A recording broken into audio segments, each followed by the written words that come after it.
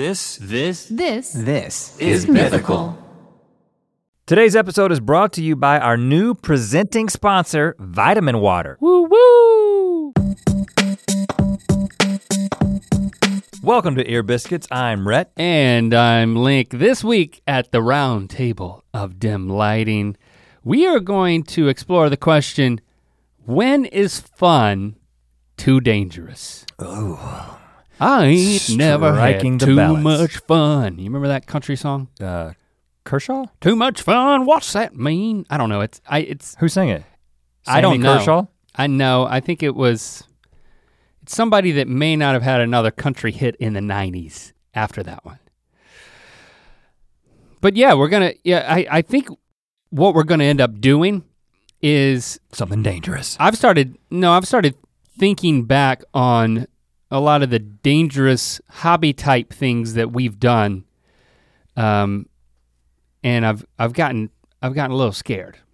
Yeah. And I've done a little research on some statistics, some numbers that will help us get the truth about how dangerous things are compared to how dangerous we perceive them to be. Okay. And then I hope that at the end of this conversation, we will have arrived at what we were saying is our personal philosophy of balancing fun and danger, which you can take or leave.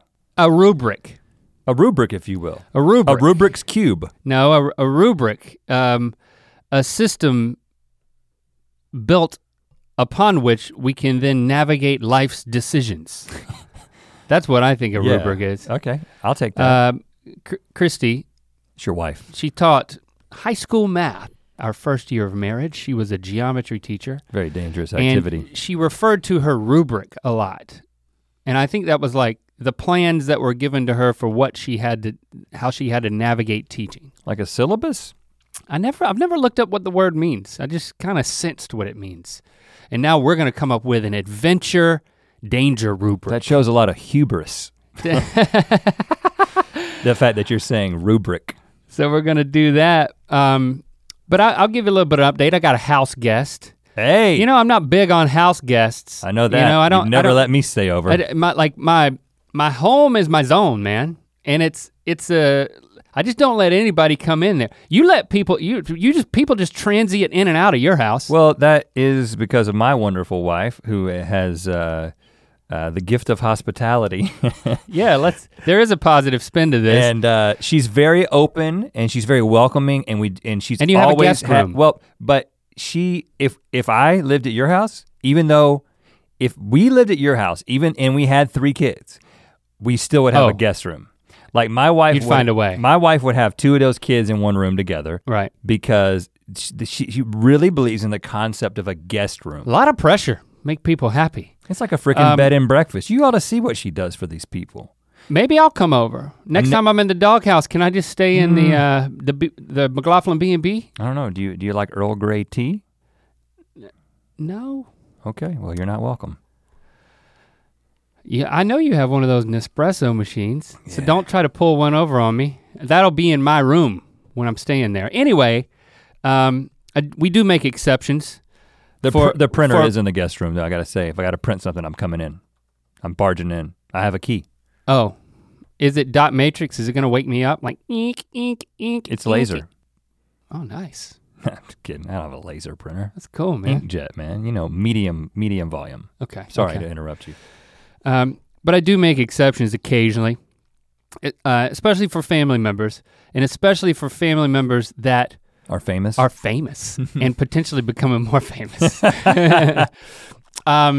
If you follow me on Twitter, oh, look at that. Link Lamont. You need to shout out yeah, to Twitter, Link Lamont. You got shout out to Link Lamont on Twitter. Yeah, that's how you do it. That's you got to do it a lot to get better. I haven't done it in quite a bit, but you know what? Take the mantle. Taking the mantle. Taking the mantelpiece.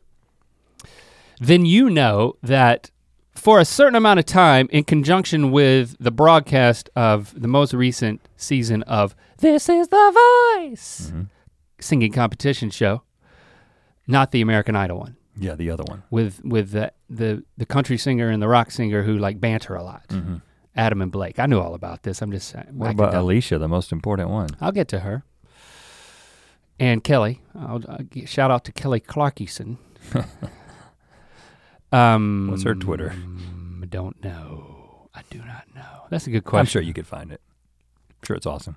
You knocked off my train of thought. I'm sorry. Oh, if you follow me on Twitter, which I shouted out earlier when I was on track in telling you about something on this podcast, you'll know that during The Voice, my Twitter basically became a fan account for my cousin, Britton Buchanan. Because you have to vote in order to get people to win on The Voice, and daggone, I got a cousin who can sing, man. Yeah, he's very talented.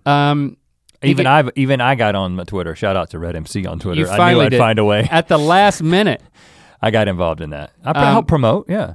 So yeah, that's all I tweeted about for a handful of weeks there. I even used like I really checked my pride at the door for my boy Britton. You probably lost some followers. I downloaded, I went through all the hoops, just like any normal person who uses the internet. Are you saying you're not normal? I downloaded the Voice NBC app, and then I'm like tweeting. That's malware, man. And it's like putting the app in my tweets for people to download the app. You've got a virus now. I feel horrible, but what am I supposed to do? It's like, my boy's gotta win this thing. I gotta do my part.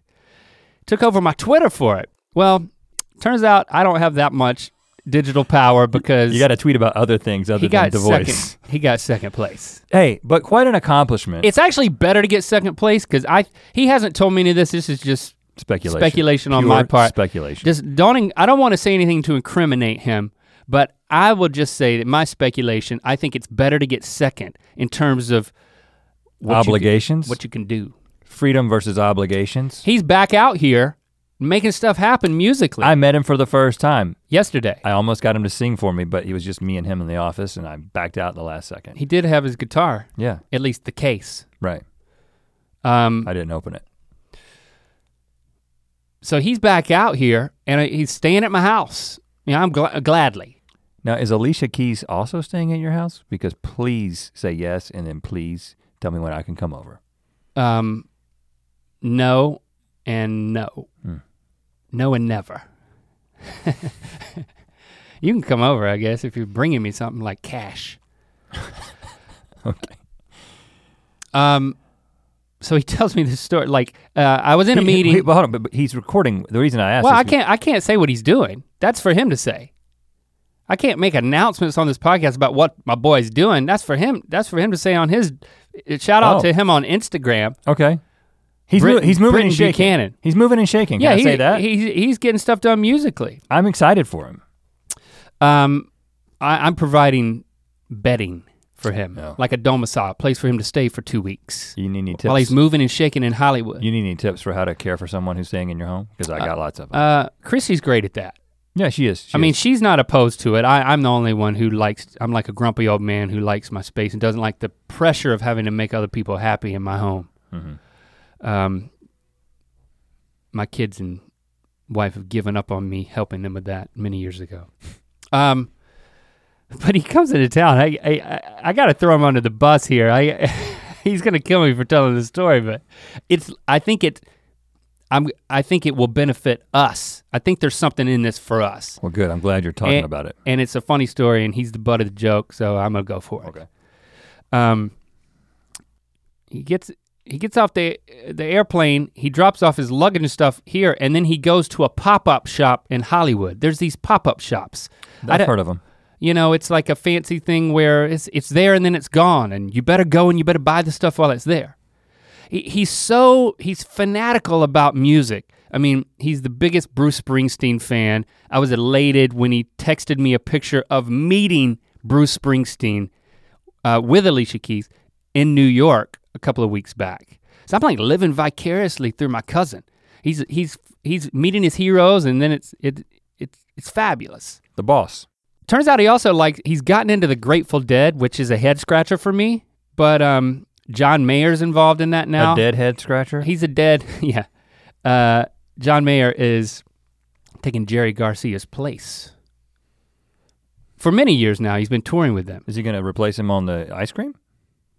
Good question. I don't know. I don't know how you can make Jerry Garcia sound like John Mayer. Anyway, he's going to, there's a show in San Diego, And then the next night, there's a show here in Dodger Stadium. He's going to both of those. Well, when you become like a deadhead, I think the expectation is that you will follow them from show to show. One 26-minute song is not enough. You need to hear it the next night as well. So he goes to this pop-up shop right when he lands, goes to Hollywood. It's a Grateful Dead pop-up shop. Turns out he's got to wait 2 hours out in the sun. When I see him later, he's like got a horrendous farmer's tan. Yeah. He's sunburned because he baked out there for 2 hours. He finally gets in there and he's like looking around. Oh, he's a sweatshirt. He knew this stuff would be expensive, but it's like, hey, this is special pop-up material. The thing I thought was interesting is he talked about how you wait in line and then they let you in like one or two. He said two max. Yeah, like 2 people in there at once. It's like a private shopping experience. So you've been waiting and there's a lot of pressure. There's a lot of pressure once you're in there. Yeah, because you know that everybody else is outside. And he's looking around, he grabs a sweatshirt, he sees a t-shirt. Yeah, cool t-shirt with a hand-drawn design on it. Yeah. No price tags. Of course not. And he goes up to the register and then the only people who were left in there are lining up behind him. And he said that the girl at the register in a condescending tone was like, this t-shirt is $500. Is that gonna be okay with you? I just said that t-shirt is $500. And was one of the members of the Grateful Dead in it? At the time, no. He didn't realize this, but it turns out it was a one-of-a-kind art piece hand-drawn on that particular t-shirt by an artist that we looked up later. And I mean, I wouldn't know the artist, but he's known by people, I guess. He's known by people. He's known enough for them to charge $500 for a t-shirt. I mean, original piece of art. And poor guy, he was like, I just felt the pressure of the people behind me in line and I had picked out the shirt and so I was just like, yeah, that'll be fine. And I gave him a credit card. And I'm like, oh no. Oh my gosh. And then the At least hoodie. He's got free lodging. And then the hoodie cost $90. Okay, all right. Which I would have said was unreasonable, but then I would have been, okay, steal. it's a pop-up shop and this is maybe now. the only place you can buy it. Oh man, I looked at this shirt. I mean, it just looks like some. It looks awesome. No, come on, it looks great. It looks great. It looks like a $500 shirt. It's a great looking line drawing with pen on a shirt. This is and he's gonna kill me because I just told. No, hold on. There's no way he was gonna tell his family that he spent $500. We can turn this around for him because this is. You gonna defray the cost? It's 2018. No, 2018 is the year of the resale, man. Yes. That's what you got to turn it around. He better not wear it. eBay it. You know, he said right after he left, John Mayer showed up at the pop-up and started taking pictures with people. He probably didn't even buy one of those shirts. But he did Instagram a picture of the shirt that Britton bought. Oh. So that's like an added thing. When you're reselling it on eBay, you're like, and John Mayer Instagrammed this t-shirt. As well as the exact one or there's only one. Yeah, so he Instagrammed the online listing, like photos that had already been taken, because of course Britton already had the shirt by the time. You need to text him very shortly. Tell him not to wear it. You got to Oh, he's not gonna wear it. He told me that. I don't know. He's got a budding music career though. $500 for a t-shirt. That is the way of the rock star. It is. So this may just be the beginning of the rest of his life. So is just coming home to my house, eating tacos, and falling asleep halfway through Queer Eye. Oh, really? Season 2, episode 1. Yeah. Okay. He fell asleep. I mean, I think it was the jet lag. Riveting episode. Well, okay, you know what? I will buy the freaking t-shirt from him. I just feel guilty sharing the story. Britton, I'm gonna buy the t-shirt from you. And then resell it? And then resell it. But but we gotta do a pop-up shop and we gotta start getting our ink on. Yeah. Like ink drawings. We're gonna be selling $500 t-shirts. John Mayer is gonna show up. It's as easy as that. I gotta defray the cost of buying the t-shirt off of my cousin. I'm gonna frame that puppy. If you sell it in a frame, you get more on eBay. That's what I'm thinking. Speaking of pop-up shops, we do have to sell some stuff. Ear Biscuits is supported by Oatly. You remember the 90s? Yeah, I was there for those. You were present for the 90s? Yep, that's when my musical horizon started to expand from just Hank Williams Jr. to include Nirvana. Oh, really? Remember that? We had some weird transitions. Yeah. I had some weird physical transitions. There is some photo evidence of it. That true. was when my neck was growing and my face was not growing. It was contorting and blowing up. I'm very thankful that somehow it ended up like kind of balancing out. This is not an appetizing way to then transition to talking about really good tasting oat milk from Sweden. Well, I just wanted you to think about what we were going through in the 90s and let you know that the people at Oatly, they were making Oatly over there in Sweden while our bodies were changing. And now it's available in the US. This vegan oat milk might seem like a trendy new thing, but it's actually more like a boring old great tasting thing that's been around since my neck was really, really large and my face was really, really small. And I only liked Hank Jr. For more details about Oatly, the really untrendy and delicious oat milk, go to oatly.com. That's OATLY.com. Also look for Oatly at your local supermarket or your favorite coffee shop. Ear Biscuits is also supported by Spotify. Yeah, Spotify not only has music, it has podcasts, and it has Ear Biscuits, as well as music curations that we have created and released via our mythical newsletter. Over the summer, we did a yacht rock playlist. So you can listen to that on Spotify, and you can listen to every episode of this show. Yes, right there in the same app. That same app that has all those millions of songs also has thousands of podcasts, including Ear Biscuits. To subscribe to us, search for Ear Biscuits, tap follow, and get every new episode delivered to you. Podcasts on Spotify, they're streaming right now, and now, and now, and now, and now. You get the idea. And now, on with the biscuit. I think he's gonna kill me. He can't kill me, he's a kid. He's just 18 years old, he don't know what he's doing. Buying t-shirts. He's probably would be better at killing you as an 18-year-old. He's probably at his ability to kill peak. Oh gosh. Yeah, sleep with one eye open. Okay. Gripping your pillow tight. Speaking of death, in danger, that is... Let's say danger and fun, how's that? Okay, we are going to talk about the balance between these two things, and we got the idea to explore this question from a question from the mythical beast known as Zane Phillips, who asked us, what are your thoughts on having fun at the potential of danger? For example, I love to ride motorcycles, but I'm not allowed to because of parental restrictions. Even though I fly gliders and small planes, which can be just as dangerous. You fly gliders and planes, but okay. So immediately I'm already questioning, well, what is statistically more dangerous? Motorcycles or gliders / planes? Slashes? Yeah, multiple slashes. Do you want me to get into the numbers to answer that question? Well, where did you want to go first? I mean, where's the first place your mind goes with this? Because certainly as we've gotten older and my life, I feel like my life was a lot more precious than it was in my brain than when I was younger. I think that's part of being young. So that's a good place to start is, what do you think yours and mine philosophy was when we were at our killing peak at 18? and what is it now? How has it changed? Because we have done a lot of dangerous things. I wrote down, I consider myself very risk averse at the same time. I mean, in a recent episode, well, a few months back now, I gave the tongue-in-cheek advice to, when somehow related to danger and like what people could do with their summers, to go kayaking. Like we did a lot of river kayaking and we had a lot of near-death experiences doing that, and our families hated it. And in retrospect, I mean, I just can't imagine letting. No. Every single thing that we're gonna talk about, with few exceptions, that we did as a kid is stuff I would never let my kids do now. And I don't even know how I feel about that.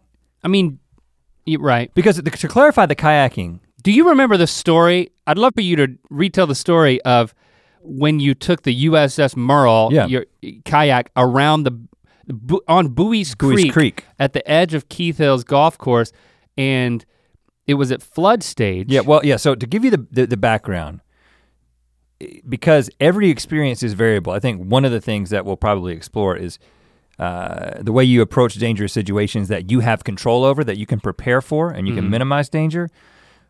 When we kayaked, we maximized danger, at least as far as Buies Creek was concerned, because I was in a kayak that was it didn't fit me. As I explained on a previous episode, it had flotation that it consisted of trash bags filled with foam that I found in my attic that was just pushed into the front and back of the boat. Very homemade and janky. Could not flip the kayak, never figured out how to do that. Well, let's say roll. If you can flip a kayak, that implies going head over, like tail over nose. I even called that would be quite a feat. I called it flip. That's how unaware I was of what was happening. But I also could not roll it, and I don't believe you ever successfully rolled it. Ben could roll it a little bit. Sometimes. So, did not have a helmet. So just to clarify, rolling is when you turn the whole kayak upside down and you're still stuck inside of it, but your exposed torso and head are facing directly down underwater, and then somehow you gotta use the paddle in a magical way to continue your momentum and come out the other side like a log. And some might argue that it is a prerequisite for kayaking. I would especially say that an actual safety course where we were is prerequisite. But the other thing we would do is the only time we would break the kayaks out is when the creek flooded. So when this creek that was about 10 to 15 feet wide would flood, it would flood and it would suddenly overflow its banks, and it would just be this muddy river that was like a roller coaster, incredibly dangerous. We would take it and we would go through culverts. Like there were these big culverts that were big enough to put a man and a kayak. Probably like a 5-foot diameter. Yeah, that would fill up and shoot you out, and we would go through these things in kayaks. Yes, that is crazy. Can you believe that we did that? I mean, you could literally be decapitated. It was stupid, but they had this spot of the creek where it almost became like a canyon, the most canyon-like spot on Buies Creek, where there's like a cliff on one side. This is along what used to be hole number 6 at Keith Hills Country Club, which they switched the front and back 9, so whatever that is now. And you would start in one spot with and everybody was up there, and then you couldn't walk along the creek because it was so steep. So you'd walk along the golf hole, and then everyone would be down on the other end waiting for you to come out. Mm-hmm. So while you're in the middle of the crazy rapids, there was nobody who was there to help you, nobody who was there to see you. And at flood stage, I mean, the creek, which becomes a torrential river basically, starts to incorporate a lot of obstacles like trees going in all directions that normally would just be beside and around and sometimes spanning over top of in a bridge-like fashion the creek itself. And but it would all be incorporated into it along with debris. So you and Ben went through first. Each in our own kayak, yeah. And mine wasn't janky. I think you successfully navigated it as far as I could tell. Yeah. And then we get on the bank over there and we wait for you to come through. And you didn't. So what happened to me is I went around the bend and lost my balance, which happened all the time in the USS Merle. And of course, when you fall over in the USS Merle and you're wet, you just get out of the kayak. You take it off like pants. Yeah, and so we did have a skirt, the skirt thing, the water skirt, whatever it's called. To keep the water out. So the kayak turns over and I guard. Push myself out of the kayak, and then it basically, as soon as I kind of come up, I realize that I am up against a tree that is horizontally, like a bridge across the water, that's just under the surface of the water that you could not see. Yeah.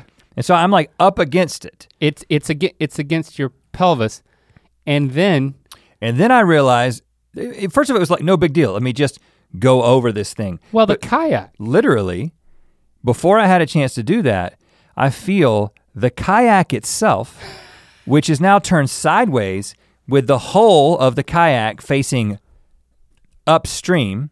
Yes. Is up against me, And filling entirely with water. Very quickly filling with water and pressing all of its weight against me. This is flood stage, up against the tree.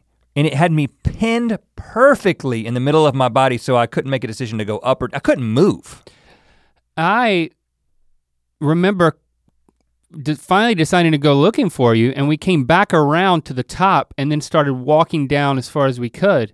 I can't remember if we walked up or down, but I remember seeing you standing in the middle of the creek. Well, so from my perspective, I saw you guys way down, like around the bend, and you remember it differently than me, because in my version, I fell behind you, fell out of the kayak, and then I was trying to get your attention, but you were like 100 yards downstream, and you kind of just looked back. I was like yelling, and like you looked back and just saw me, because you kept going. You weren't coming to look for me. You were just continuing to finish your trip. That sounds right. So, but literally at that moment, I'm like, I'm gonna die. I cannot get out of this. I'm pushing up, I cannot get out of the situation. And I'm like, this is going to crush me. I'm not gonna be able to get out of here.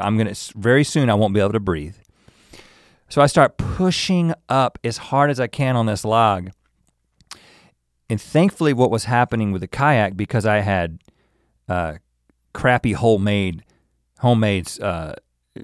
flotation, is that as the kayak filled up with water, it began to move down. It began to sink a little bit. And that was just enough for it to kind of slide down onto my butt and let me scrape myself up and push myself up and over the log. I could have broken your legs. And I had these scars, scars all over my hips from where they rubbed against the tree. But it was just so stupid on so many levels that we did that. But the question is, was it worth the fun? Was it worth the story?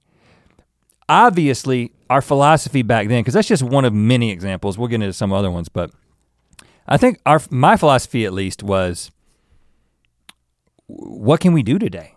Like, there was no, like, I consider myself like pretty risk averse, like I wouldn't climb up in things really high that I could like fall out of. If like we were talking about as a teenager? Yeah, if we were like, we swung on vines all the time, and like even though one of my initial back injuries is a vine breaking, for the most part, we would like make sure this is it wasn't jackass.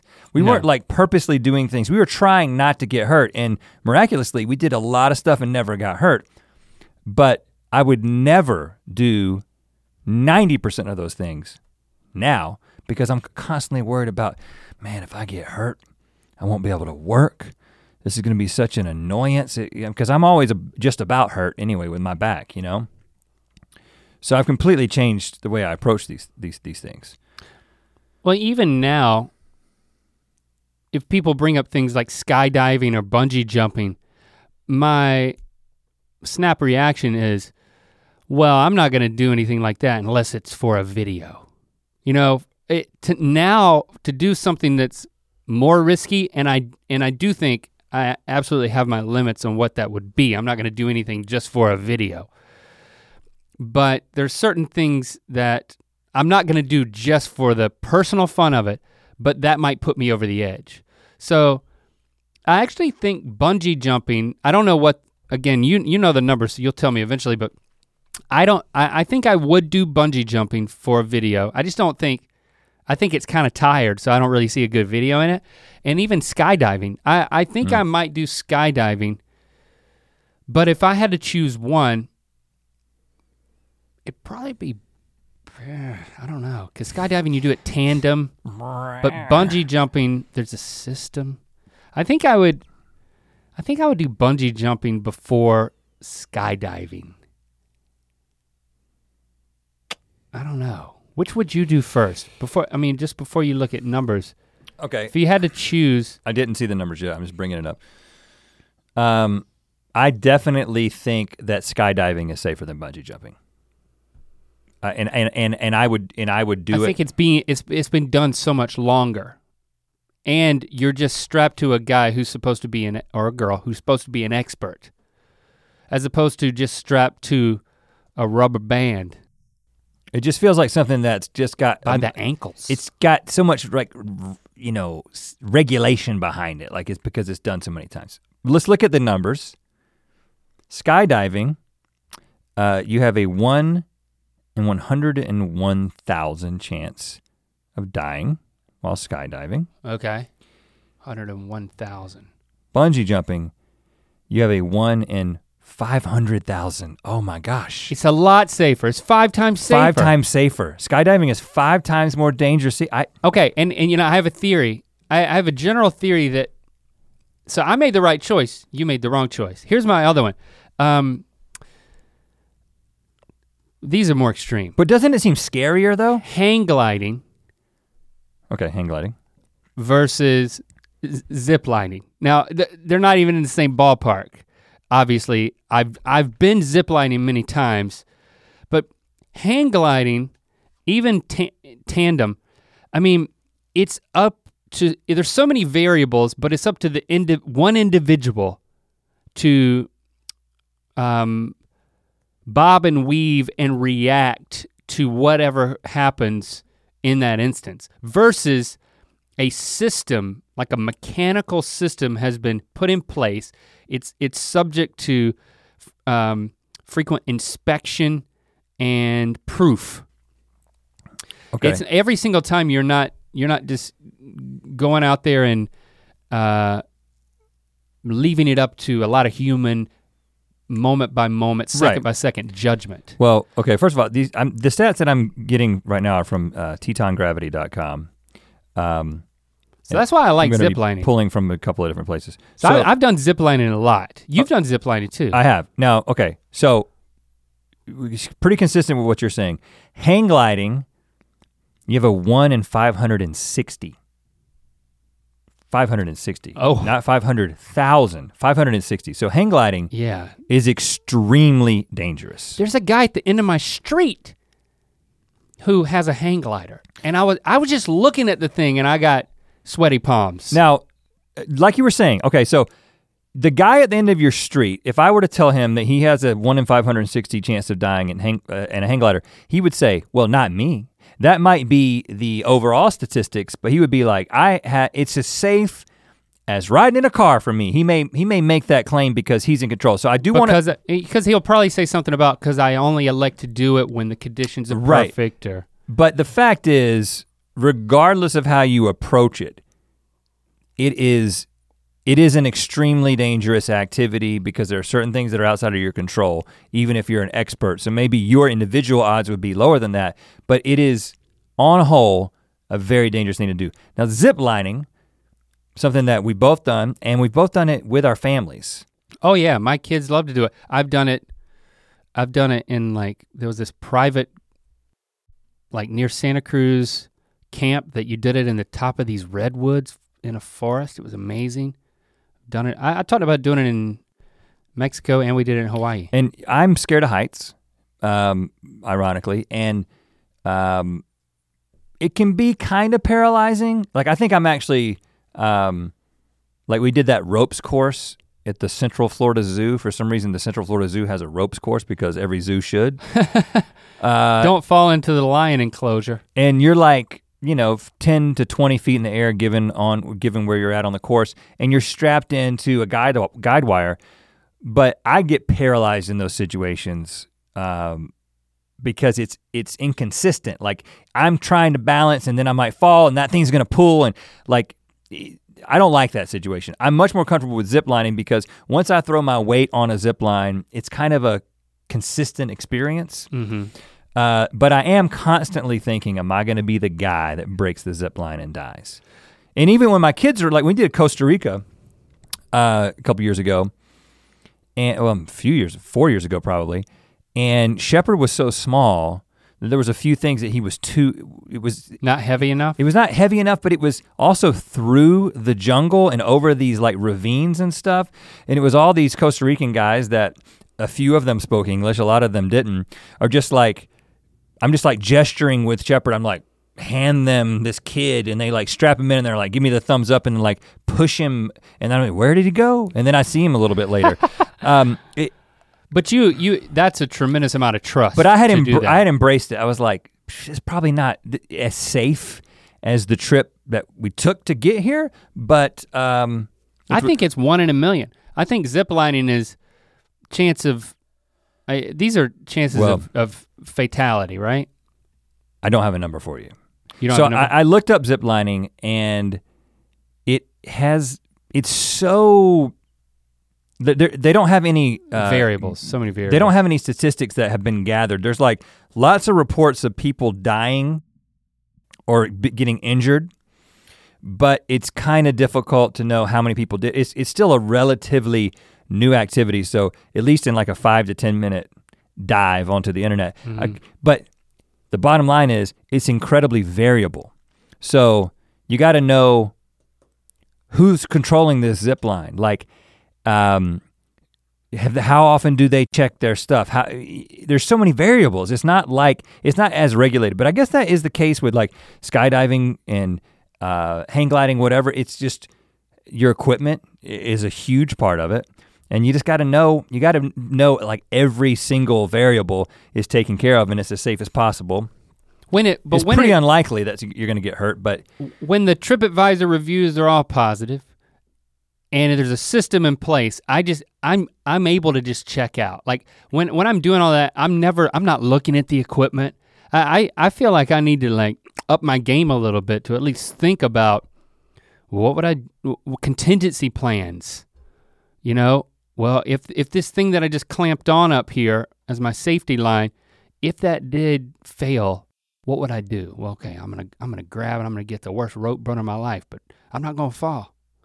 I'm gonna grab this thing. You know, I think I could do better, but I kind of feel like it's a gift that like I'm able to trust a system. Like getting on a roller coaster, about every year you hear some roller coaster malfunctioned. I mean, this months ago, wasn't it at Six Flags that like where we've been multiple times, people like falling 30 feet in like a roller coaster car? I mean, that happened yet again. Right. Now, one rule of thumb that you could apply to this is the thing I'm going to do more dangerous than the transportation required to get there? Okay, just to think about that for a second.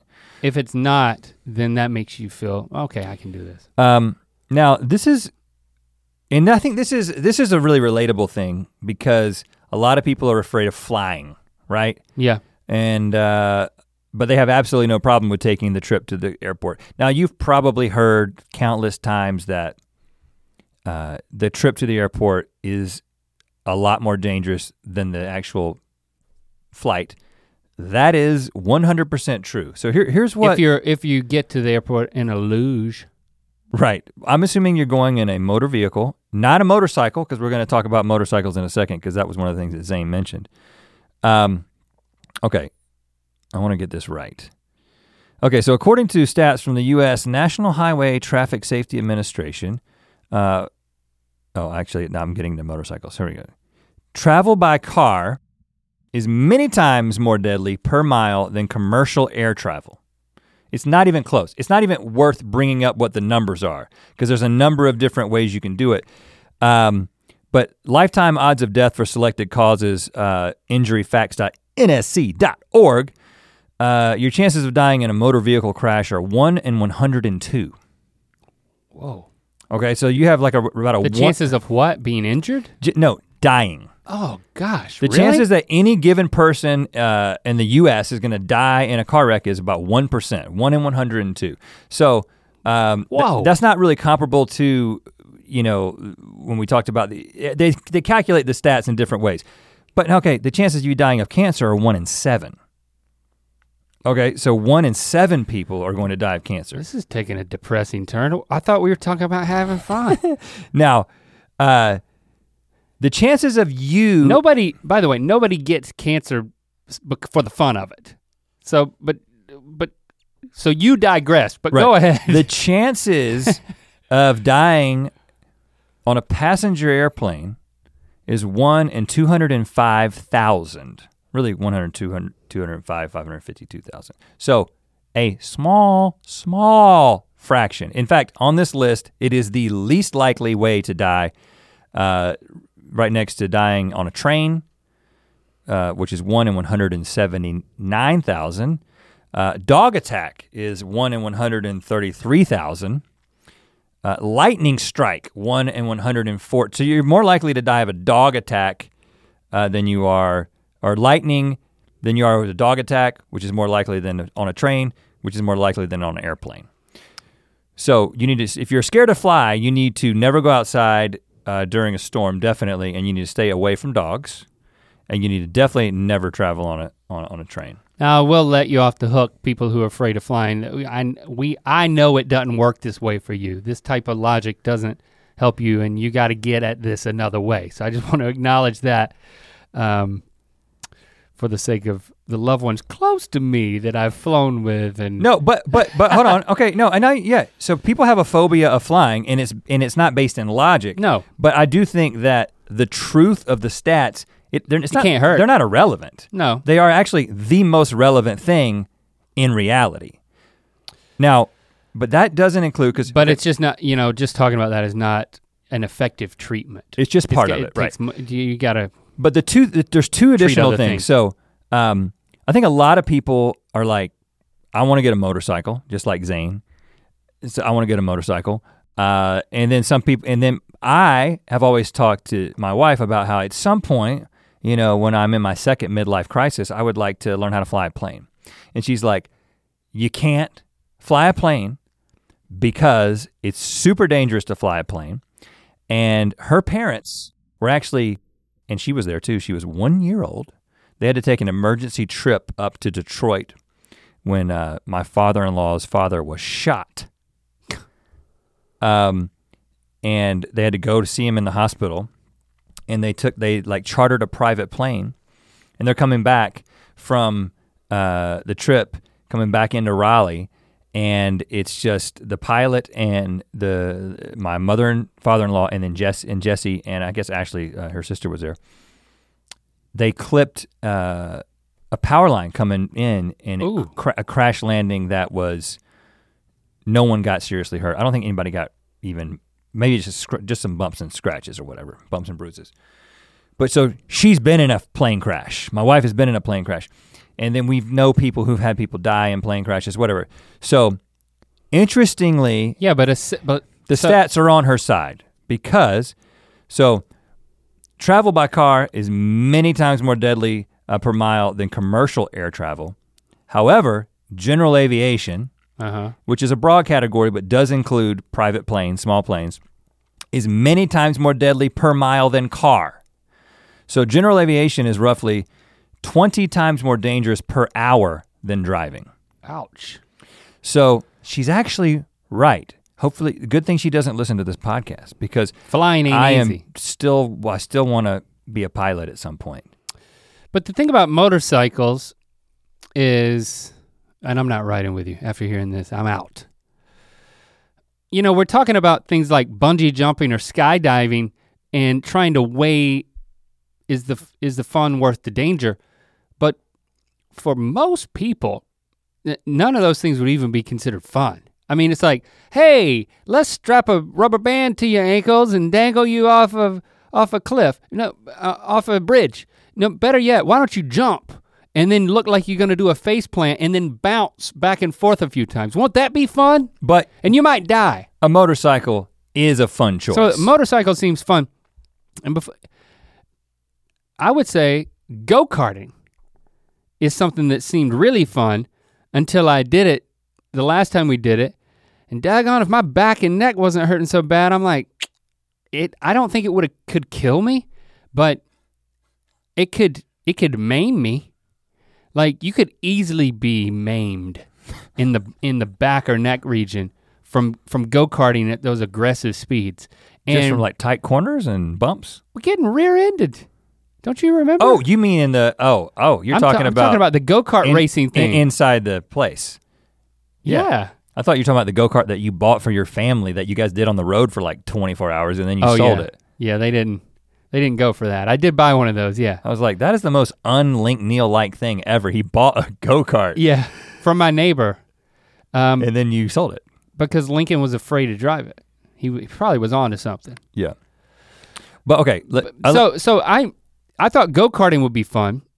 And now I'm like, it's not worth the danger given how I want to keep my body in working order.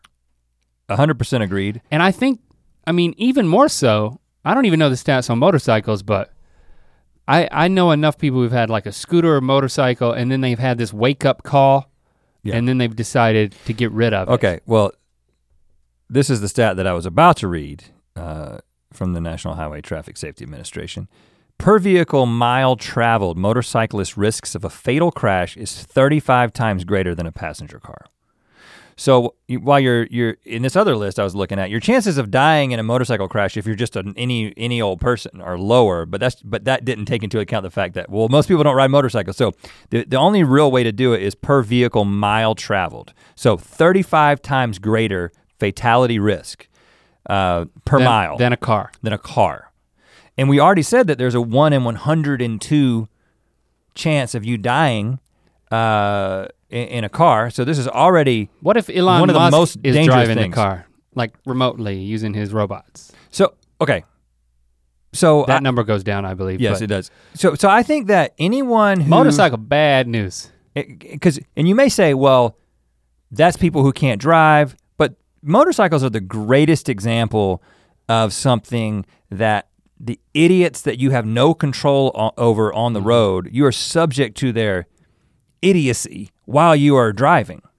Because, and I've seen it a million times out here. So in LA, you can split lanes. It's legal. A lot of people first move out here and they're like, what is that guy doing? Well, actually, if you don't get more than like 15 miles per hour over the speed of the people, I think it is the number. It is legal to split lanes. Just to clarify, that means you're driving bumper to bumper traffic, but also lane to lane, you're like tracking with people. If you're not going more than 50 miles an hour, a motorcycle can drive in between two cars. They're at right beside each other.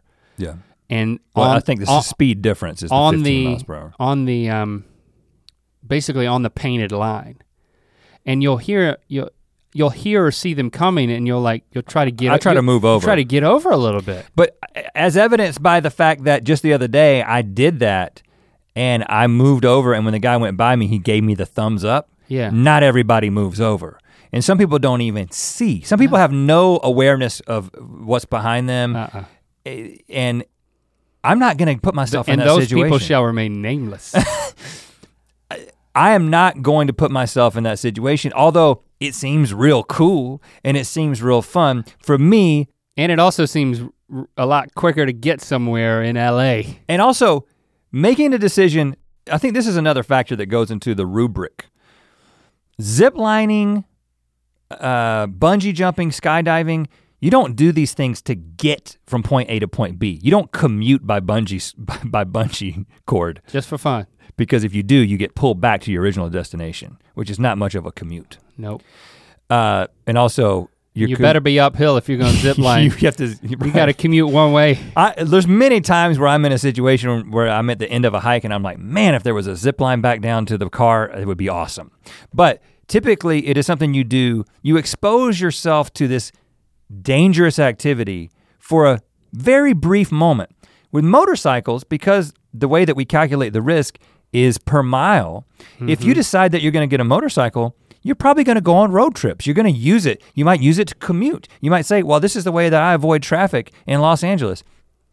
You're living on the edge. You're building up your risk with every mile. And so I think that's part of it. I'm not gonna choose to do that because, but I might say, hey, for a video, okay, for Buddy System Season 2, we both were on a motorcycle. Remember that? You were in the sidecar?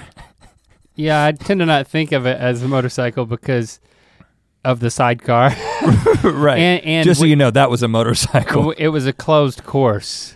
It was. And you did not know.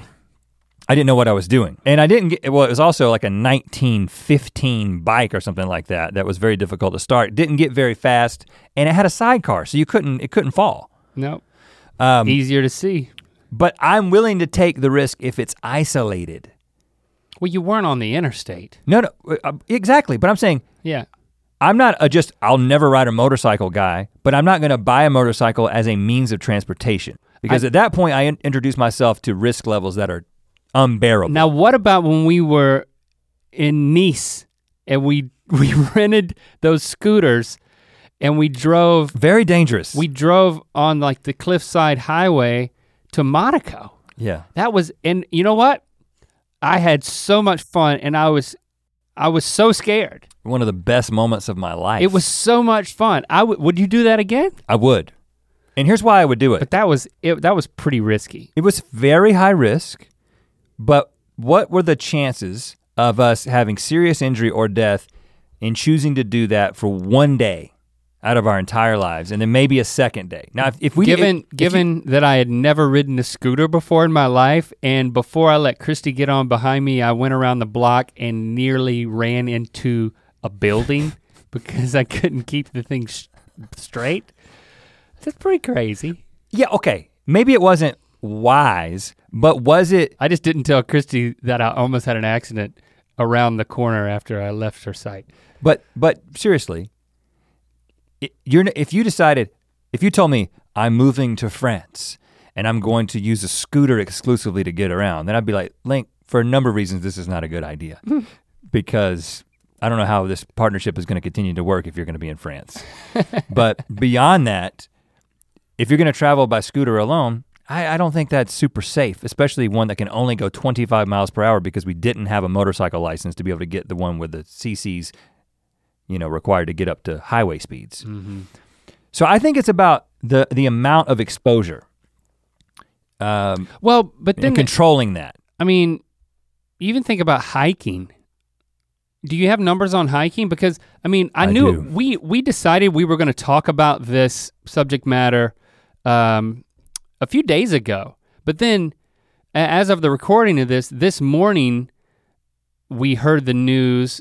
Of course, by the time you're hearing this is much later, but that 3 YouTubers died going over a waterfall in British Columbia from the YouTube channel High on Life. Two guys, it's unclear, but as far as I can read, they were swimming in a pool with a waterfall at a high elevation, and there was a waterfall going into it and then a waterfall going out of it, and the girlfriend started to go over. The guy tried to save her. He started to go over, and the other guy, his friend, tried to save him. I'm sorry, I don't know their names. We don't know a lot of the details either. They all went over and died, and it's not clear if she fell in or if they were all swimming. But I mean, if you look at their YouTube channel, they certainly lived a life of adventure on the edge, and maybe that was a calculated risk, but they didn't calculate it properly. And it reminds me of, and my heart goes out to, I don't want to belittle it. My heart goes out to family and friends associated with that. It's a tragedy. It freaks me out when I'm going hiking, like even at the Grand Canyon when I went with the kids, and there's those more adventurous people who go over the railings and then they go out on the edges and then start doing handstands and whatnot. That's dangerous.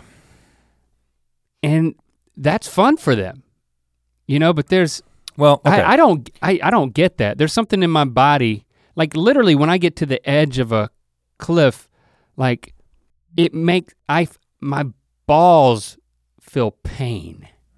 Like, do you feel that when you get to right now? Well, no, when you get to the edge. When your balls feel pain, do my balls feel pain? When you get to the edge of a cliff. We don't have that kind of connection. When you get to the edge of a cliff or at a height, I don't have you feel like you could fall out. I don't have ball pain. Like I have other things happen. My stomach sinks my stomach and hurts. Yeah, that happens. But maybe you need to get your balls looked at. I know, maybe that's a common thing. I keep my balls in my stomach. Did I not say that? No, I'm very scared of heights. I don't get those people who, I mean, it's not, it might be fun to take a picture out there, but to do a handstand genetically out there? there is a different mentality. I mean, those people's brains are different than our brain. That's just, risk takers have different brains that have been mapped. Now, the YouTubers who died, I didn't know anything about their channel. I looked at it a little bit, and it seemed like they were they were having fun. I mean, high on life. They were having all kinds of fun. They were inspiring people. There's lots of people who have been inspired to go and to do big things. And so I think that, again, it's striking a balance, and I don't know anything about what they were doing. It just happened. It was just in the on the news like yesterday from when we're recording this. So we don't know exactly what happened, and they're not obviously not to be blamed. It was an accident, however it went down.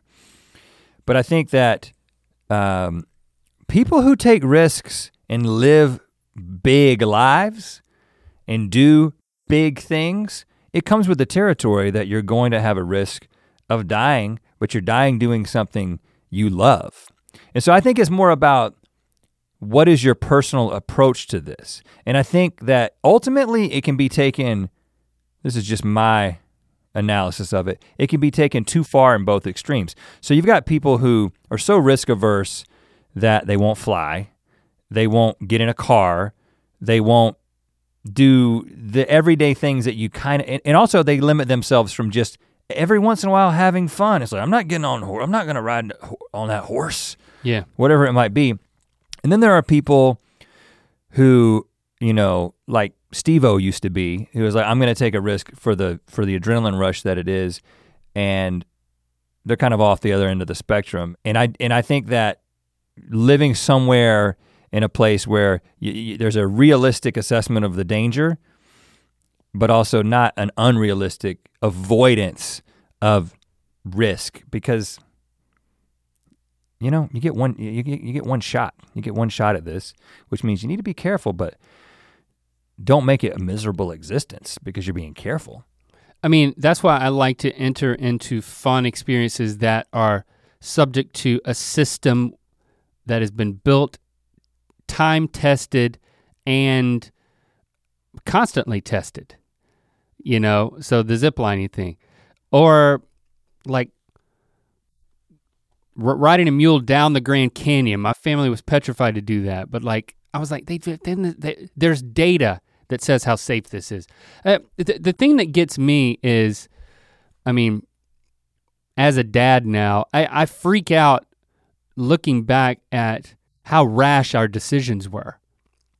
Cliff diving.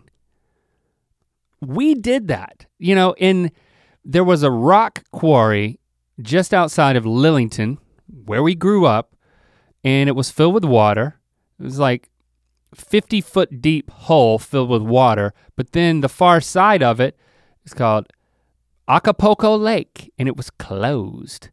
Turns out they open it on holidays and some weekends and let people swim there. No lifeguards, at least as of 3 years ago. Like the latest news article that I read, which I was reading about lots of deaths. A senior from Harnett Central who drowned. Who most of the time people get drunk and they jump on top of each other. That's how you die out there.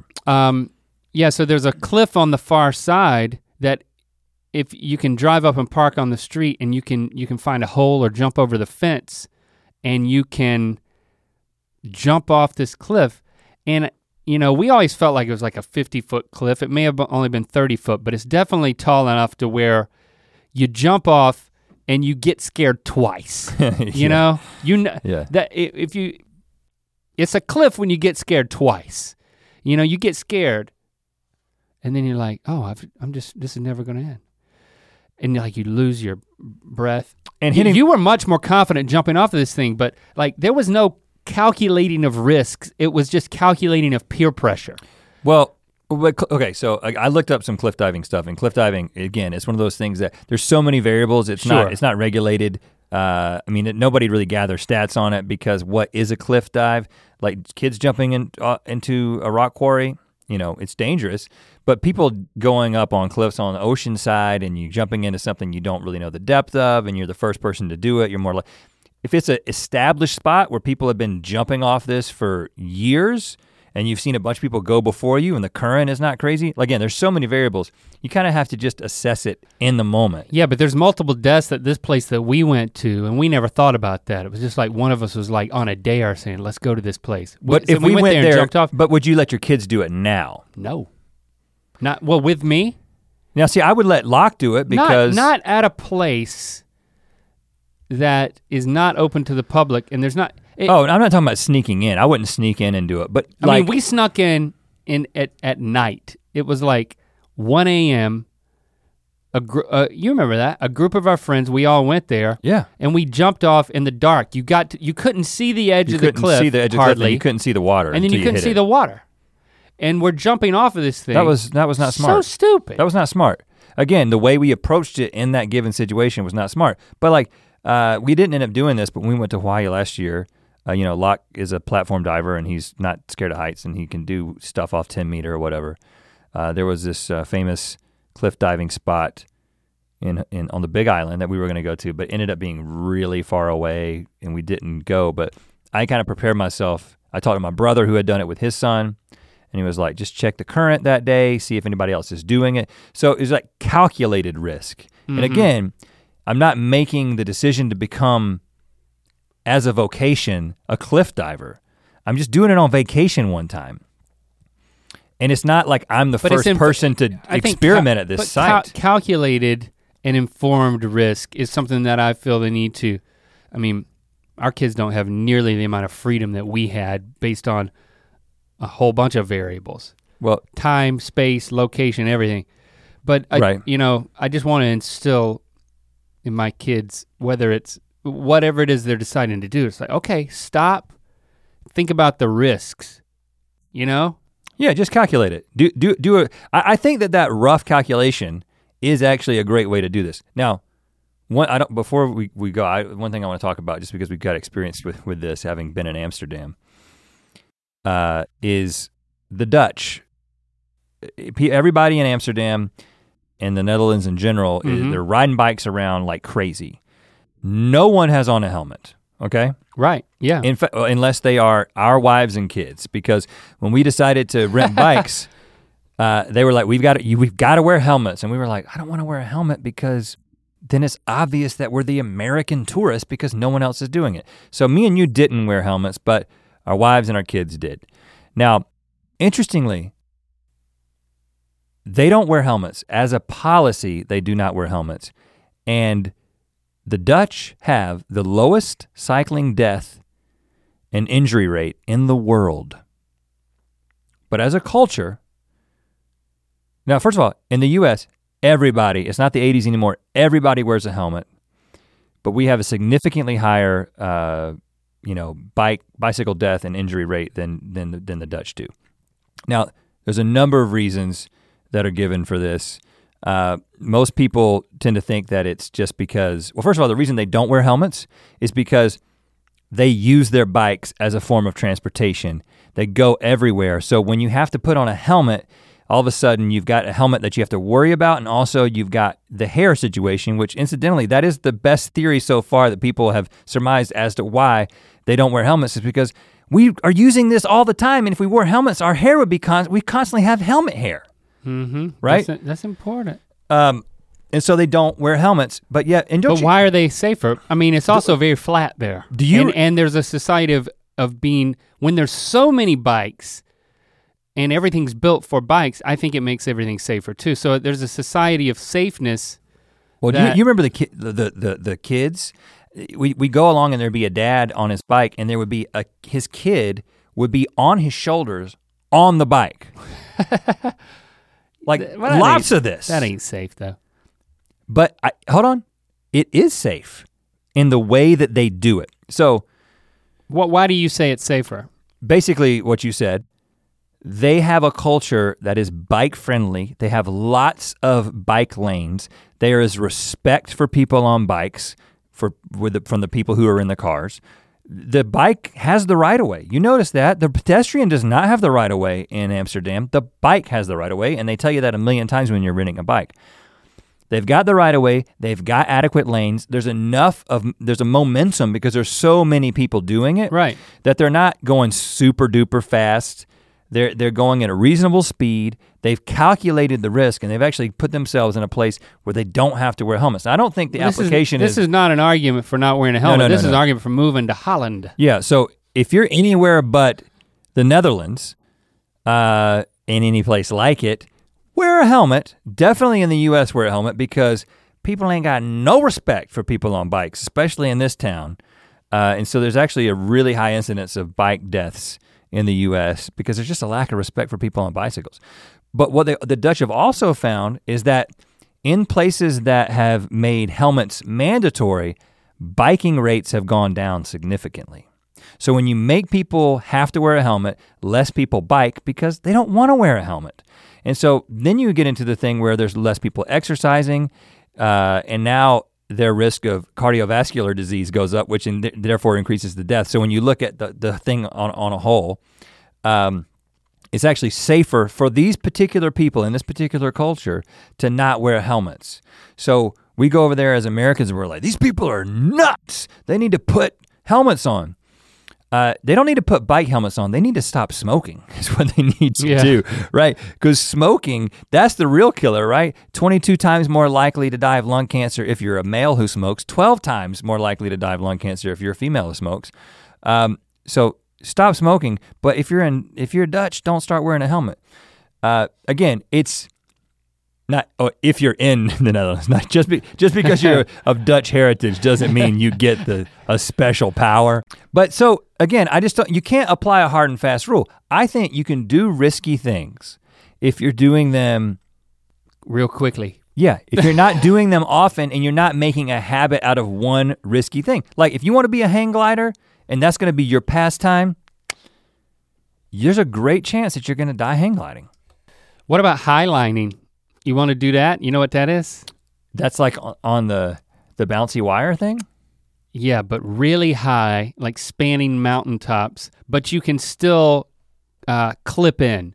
So when you're tightrope walking and you decide to do your little trickety dick and then you fall, trickety doo dah. Okay. I made up a word. I don't know what that is. As a policy, I try not to do trickety dick. Yeah, that's a really painful. Unless I'm in Holland. Unless I'm in Amsterdam specifically.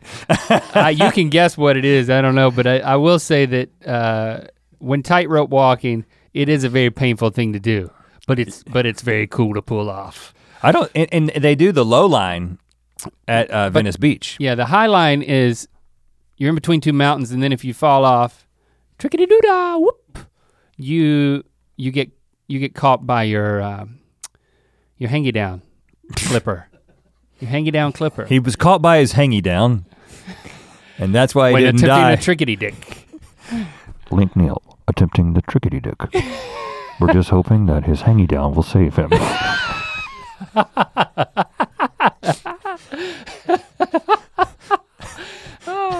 It's more fun to talk about it than it is to try it. Yeah, I wouldn't do that because it wouldn't be fun.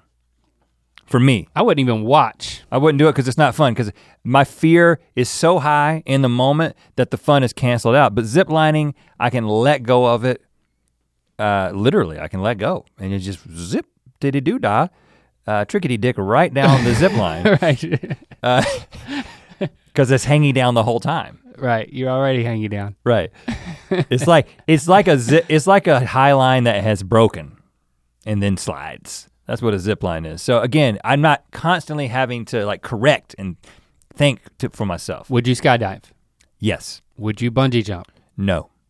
Even though we just learned that one is 5 times as dangerous. But it's not nearly as fun sounding to you. The fun of free fall. The whole time that I was on the bungee cord, I would be thinking about it breaking. Even though I think I would probably be thinking about the chute not opening until it opened.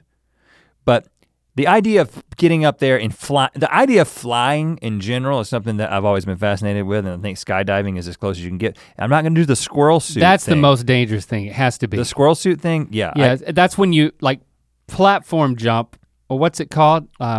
Base jump. Well, off of a sheer face. Yeah. And then you're sitting there pulling your arms out and exposing your squirrel wings. And that is absolutely true. The most dangerous sport in the assorted sports category at this website is base jumping with a 1 in 60 chance of death. So you take 60 base jumps, you might die. You might die on your first one. That's how statistics work. So yeah, and if you're doing the squirrel suit thing, which is a few levels up from base jumping, where you're like trying to hover. Well, you're flapping. You don't flap. Oh, I've seen some flappers. Dad, you're in real trouble if you're flapping in a squirrel suit. You gotta be taut, man. You gotta be tight. Yeah, I would not do that. But I'd wear one of those squirrel suits while skydiving, which is different. I'm sure that the instructor would not allow. Whoa! It's like whoa! No squirrel suits, buddy. You can't steer. No, yeah. You're just along for the ride. I'm just saying that like down the road. I mean, think about that. To be able to jump out of a plane and to like move a horizontal distance of an impressive amount to like end up in another county. That'd be cool. So you're saying you would do it? Yeah, but also no, I'm not gonna base jump, but I will skydive. And what I will say, also I agree, I'm not gonna do it if it's not for a video. But if it was for a video, I would do it. You will skydive in a video. Yes. But it won't be a good video, so we're not gonna do it. Yeah, it's just a skydiving video. They make it for you. They do it for everybody. We don't have to take a crew because they do it and they put weird Van Halen music under it. Right. Yeah. Without paying Van Halen. Don't cut out Van Halen. Yeah. Shoo. If Van Halen deserves anything. Don't make that mistake. It's royalties from skydiving videos. It's like the type of guy you'd meet at a party. It's like, what do you do for a living? Well, I wrote this song one time. It sounded kind of like Van Halen. Turns out all the skydiving outfits use it, and I make bank. Every month I get a check. Okay. So, do we have a rubric? I think I've stated my rubric a couple of times now. I'm gonna take risks, but I'm gonna take them in small quantities, and I'm going to assess the situation and all the variables as best I can in the moment for me and my family. I think my rubric is that plus if I'm not comfortable enough to do it with my kids, I'm not gonna do it. Okay. What do you think about that? Like if I'm not willing to put them at risk, then I'm not gonna put myself at risk of leaving them to walk this earth without me. Got it. I like that. I'll add that to my rubric, which I'm like, come on guys, let's all strap on a squirrel suit. I'm not 100%. That's my rubric. I'm not 100% sure that we've been using it correctly. We haven't. I mean, at Merriam-Webster.com, an authoritative rule, a rule for conduct? Yeah. Okay, I think that could work. An explanatory or introductory commentary, an established rule, tradition, or custom, a guide listing specific criteria for grading or scoring academic papers, projects, or tests. Boom. That's it. You know, it's all combined in there. A guide for scoring things, like our good to bad decisions. Good to bad decisions. Fun versus danger. All right, guys. We're gonna shut her down. We're approaching the edge of the cliff. We've got our suits on. We got our hangy-downs dangling. We're gonna clip it on. And Trickety Dick right out of here. But we'll be back again. Next week. Trickety Dicks in hand. I took it too far. Let it go, I took it too far. I took it too far. I'm sorry. Let it go. Yeah. Just let it go like a zip line. It'll hold you. It'll hold you. They'll catch you at the bottom. # ear biscuits. Let's continue the conversation. Yeah, let's do that. Bye-bye now.